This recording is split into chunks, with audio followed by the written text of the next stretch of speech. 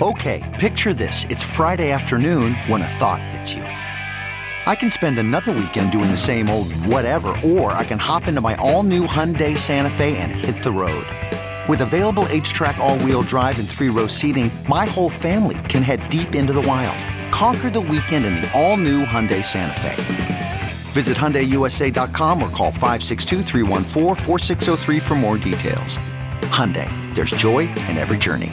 CarMax is putting peace of mind back in car shopping by putting you in the driver's seat to find a ride that's right for you. Because at CarMax, we believe you shouldn't just settle for a car. You should love your car. That's why every car we sell is CarMax certified quality, so you can be sure with upfront pricing that's the same for every customer. So don't settle. Find love at first drive and start shopping now at CarMax.com. CarMax, the way car buying should be.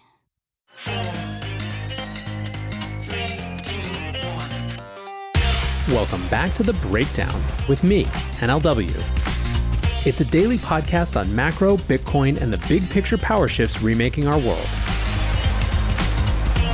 The Breakdown is sponsored by NYDIG and produced and distributed by CoinDesk. What's going on, guys? It is Wednesday, August 18th, and today's is a type of episode that is sorely overdue, a big news grab bag. There have been a ton of stories recently that would normally fit in the brief, but the main stories I've been covering have been complex enough that I just haven't had space to even do the brief. So here is a few of those stories in slightly shorter form, and hopefully this gives you a good overview of some of the things that have been happening. Let's start with a tweet from Maya Zahavi that connects the dots on two stories I've been watching. She writes, "We're at the point where corporate America isn't just looking at crypto for hype marketing opportunities, but is seriously studying the tech to gauge how it computes into their core business. Two big social media examples from the past few days, Twitter and Blue Sky, and TikTok and Audius." So there is a ton to unpack here, so let's start with the news around Twitter. In December of 2019, Jack Dorsey announced a new initiative. Like Square Crypto, it would be a team whose mission was its mission. In other words, it didn't have to impact Twitter's bottom line. Dorsey wrote, "Twitter is funding a small independent team of up to 5 open source architects, engineers, and designers to develop an open and decentralized standard for social media. The goal is for Twitter to ultimately be a client of this standard." He basically said that in the early days, Twitter was so open that some thought it might become a decentralized internet standard, like the SMTP email protocol. Instead, the company centralized, but in his estimation, the time might be coming to try something different. He gave 4 reasons why. 1, it's too hard, basically, for centralized companies to enforce policy around abuse and misleading information. 2, the value of social media isn't any longer in content hosting and removal, but in recommendation algorithms for directing attention. 3, problematically, the existing incentives lead to, quote, attention being focused on content and conversation that sparks controversy and outrage rather than conversation which informs and promotes health. And 4, he said, basically blockchain tech now makes something different possible. So that was then, and it's now been about a year and a half where we haven't heard that much at all, other than Jack often reiterating that Blue Sky was, in his estimation, one of his most important priorities. On August 5th, however, the Blue Sky Twitter account teased that they had finally found a leader. Quote, "It's been a long time coming, but we finally found a lead. We're currently working through details to set up the new Blue Sky entity which will operate independently from Twitter. We're excited to share more soon." Well, soon is apparently today, and they announced that Jay Graber would be joining as the lead of Blue Sky. Jay has experience in the crypto space, having previously contributed to Zcash and more recently working on decentralized identity and social media with a focus on privacy and supported by the Ethereum Foundation. Let's go back now to Maya's tweet thread as she has an interesting take on the significance of this and specifically what Graber's appointment means. She writes, "Twitter isn't just looking at building their own version of a blockchain for self-dealing regulatory arbitrage capture like Zuck, but embracing the open source public chain infrastructure as an ecosystem they're fostering. The Blue Sky direction, based on hiring Jay, is looking at a potentially much bigger picture than the more modest approach crypto has attempted to tackle decentralized social media till now, by actually embracing the core issue of identity. The understanding that a decentralized social media network means not having to tackle the moat of creating a network effect from scratch, but tapping into the existing other networks through a single sign-on, thus evolving social media apps into an identity service. The social media network role evolves on-chain to a service that onboards users as an identity provider, stores their metadata, content, and social graph, offers curation by their algo, provides moderation and censorship by their policy.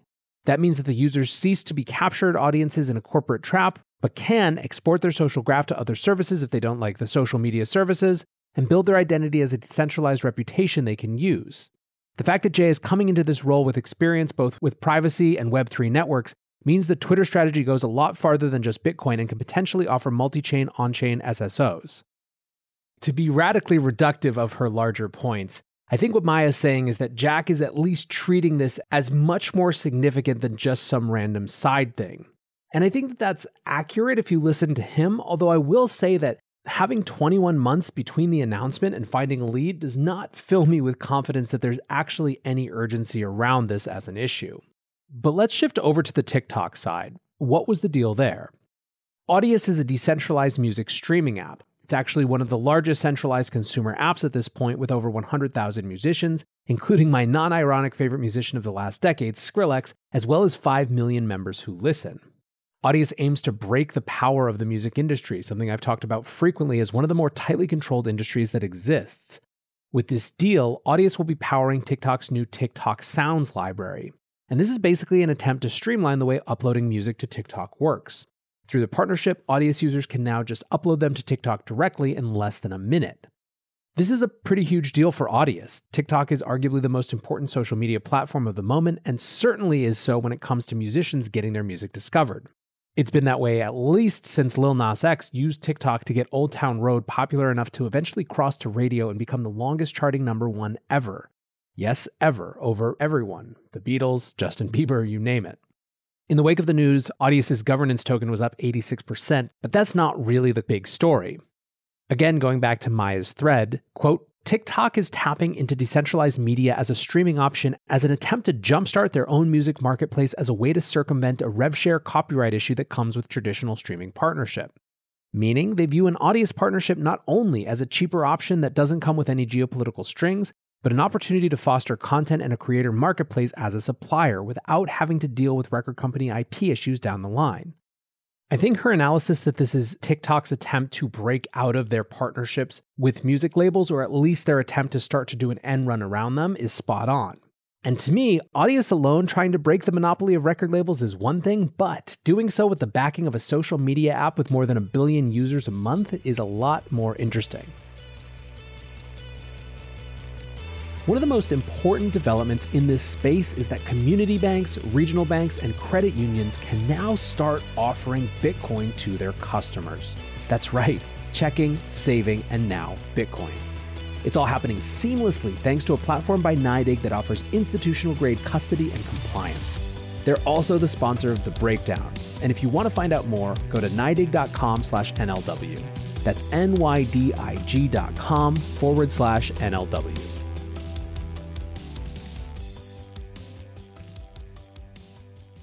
We discussed Twitter's crypto forays, but what about Facebook?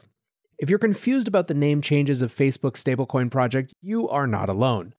Libra became Diem, and Facebook's effort to build a wallet for Diem switched their name to Novi. Anyway, David Marcus, who now leads the Novi effort for Facebook as part of the Diem Association, wrote a blog post reflecting on the recent discussions among US regulators about crypto and stablecoins. It's the most aggressive pushback I've seen on the idea that Facebook shouldn't be allowed to be a part of reinventing payments. Marcus writes, I've repeatedly heard variations of the argument that the payments and financial services industry shouldn't let Facebook be part of these innovations. I've heard multiple conversations about how this proposal would be so great if only Facebook wasn't involved, end quote. He says this doesn't make any sense for the reasons that 1, Facebook payments already enables more than $100 billion in payments volume every quarter, and 2, that, as he puts it, quote, this line of thinking is profoundly un-American. He goes on to write, one of the core tenets of our value system is the promise of a level playing field. This idea that any person or company bringing a solid solution to a problem will have a fair shot. While Facebook still has more work to do to rebuild trust, it has also consistently delivered massive value for consumers involving similar important services. Now, it's mostly interesting to me as a vocal, hey, let us play, but somehow I think they've still got a pretty uphill battle with regulators. Speaking of companies that are firmly in the crypto space but also are dealing with regulatory hurdles, Binance continues to fight to mainstream itself from a compliance and regulatory standpoint. A couple weeks ago now, former Office of the Comptroller of the Currency, Brian Brooks, abruptly left Binance US over a difference in strategic direction. This was just days after he had done an interview with Forbes about the big raise the company was in the midst of, in which he also tried to distance himself and Binance US as a whole from their parent company. Then this morning, the Netherlands Central Bank issued a warning saying that Binance is operating without legal registration in the country, which is the latest in a string of other countries who have made similar warnings. Don't count Binance out yet, though. CZ is out pounding the pavement with the narrative that the company is transitioning from technology innovator to financial services company, and in the meantime, they're clearly trying to bulk up with hires that help as well. As CoinDesk puts it, the company has just hired a, quote, former U.S. Treasury enforcer to its chief anti-money laundering role, and CZ said as recently as yesterday that hiring, quote, very senior people with regulatory and compliance experience is their number one priority. Now, let's shift over to the other side of the regulatory and government conversation and some recent comments and actions from people on the government side. First, the Fed's Neil Kashkari went off a bit this week in a speech saying that crypto is 95% fraud, hype, noise, and confusion. I thought that the funniest line was this one. Quote, there's no barrier to you creating your own Bitcoin or me creating my own. I'll call it Neilcoin.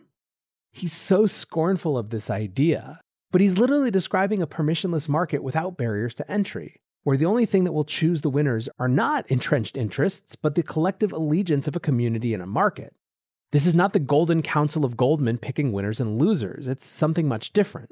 Of course, that's not to say that there isn't a ton of capital devoted to the cause of picking winners, but it's nothing like the TradFi barriers to entry that keep power hermetically sealed in the traditional financial system among a chosen few. On the flip side, he's right that Neilcoin would be a disaster because Kashkari is effectively a Fed sock puppet, who's basically rolled out to be a whipping boy around their less popular decisions, and it's been that way for years. As Hidden Forces host Dimitri Kofinas put it, no amount of wood chopping will make me forget how Kashkari earned his stripes in the first place. At least crypto isn't on deck for a bailout like the one he spearheaded in 2008. These are the people we elevate to high office. The hypocrisy is nauseating. Now, just a couple more interesting things out of Congress. First, two congressmen, Patrick McHenry and Glenn Thompson, wrote an open letter to Gary Gensler and acting CFTC chairman Rustin Benham. They are concerned about what they've been hearing and want some clarity. Quote, we are at a pivotal point with respect to shaping policies that will significantly impact the digital asset ecosystem. Recent comments made by Chairman Gensler and his recent exchange with Senator Elizabeth Warren provide a concerning roadmap for regulatory actions that will have long-term implications. Rather than regulate innovation and job creation out of this country, we should promote an active dialogue between regulators and market participants. Lawmakers and regulators must work together to properly balance protecting innovation with any new regulations to ensure the digital asset marketplace flourishes in the United States. To that end, we request a response from you and your fellow commissioners describing the ways the SEC and CFTC plan to work together on these critical issues. Before advancing new regulations, the SEC and CFTC should prioritize robust discussions on the current domestic regulatory regime as it relates to digital assets and our regulatory framework's impact on American economic competitiveness. So basically, these guys are saying they don't like that open letter from Elizabeth Warren, and they want the SEC and the CFTC to get together to figure it out. Now, if you listen to my episode from Saturday, you'll have heard me say that it seems that there is some serious amount of tension right now between the SEC and the CFTC on who has the authority to actually regulate crypto, and I've seen nothing to dissuade me from this subsequently. CFTC Commissioner Brian Quintens, who I referenced then, responded again on Twitter to a question around whether ETH is a security. He wrote, a futures contract on a security is in both the SEC's and the CFTC's jurisdiction. A futures contract on a pure commodity is only in the CFTC's jurisdiction. There is currently a futures contract on ETH. It is only under the CFTC's purview, which makes ETH a non-security commodity. Brian this morning also gave those who hope for a fair shake for DeFi something to be excited about when he tweeted, from my experience, fraud usually involves a level of centralization and control as well as opacity. Query if those two conditions exist in a true full DeFi system. If not, how does the idea of investor protection change or shift from the government's to a participant's prerogative? Finally, one last note about our allies in Congress. Tom Emmer, a Republican from Minnesota, and Darren Soto, a Democrat from Florida, have reintroduced legislation that would mitigate Financial Action Task Force or FATF guidance that they are concerned would kill blockchain innovation. It's the same issue as some of the language in the recent infrastructure bill. And this legislation is all about ensuring that actors that don't custody customer funds aren't required to register as money transmitters. The point of all of this is that there continues to be a growing chorus of allies who actually get it. And so if you're looking at this landscape, despite all of this chaos, I think that there's reason to be at least somewhat optimistic. For now, lots to digest, and I hope that was helpful. And until tomorrow, guys, be safe and take care of each other. Peace. When you make decisions for your company, you look for the no-brainers. And if you have a lot of mailing to do, Stamps.com is the ultimate no-brainer. It streamlines your processes to make your business more efficient, which makes you less busy. Mail checks, invoices, legal documents, and everything you need to keep your business running with Stamps.com. Seamlessly connect with every major marketplace and shopping cart. Schedule package pickups and see your cheapest and fastest shipping options from different carriers, with rates up to 89% off USPS and UPS rates. And with the Stamps.com mobile app, you can take care of mailing and shipping wherever you are. Make the same no-brainer decision as over 1 million other businesses with Stamps.com. Sign up with code PROGRAM for a 4-week trial, plus free postage and a free digital scale. No long-term commitments or contracts. That's Stamps.com. Code PROGRAM.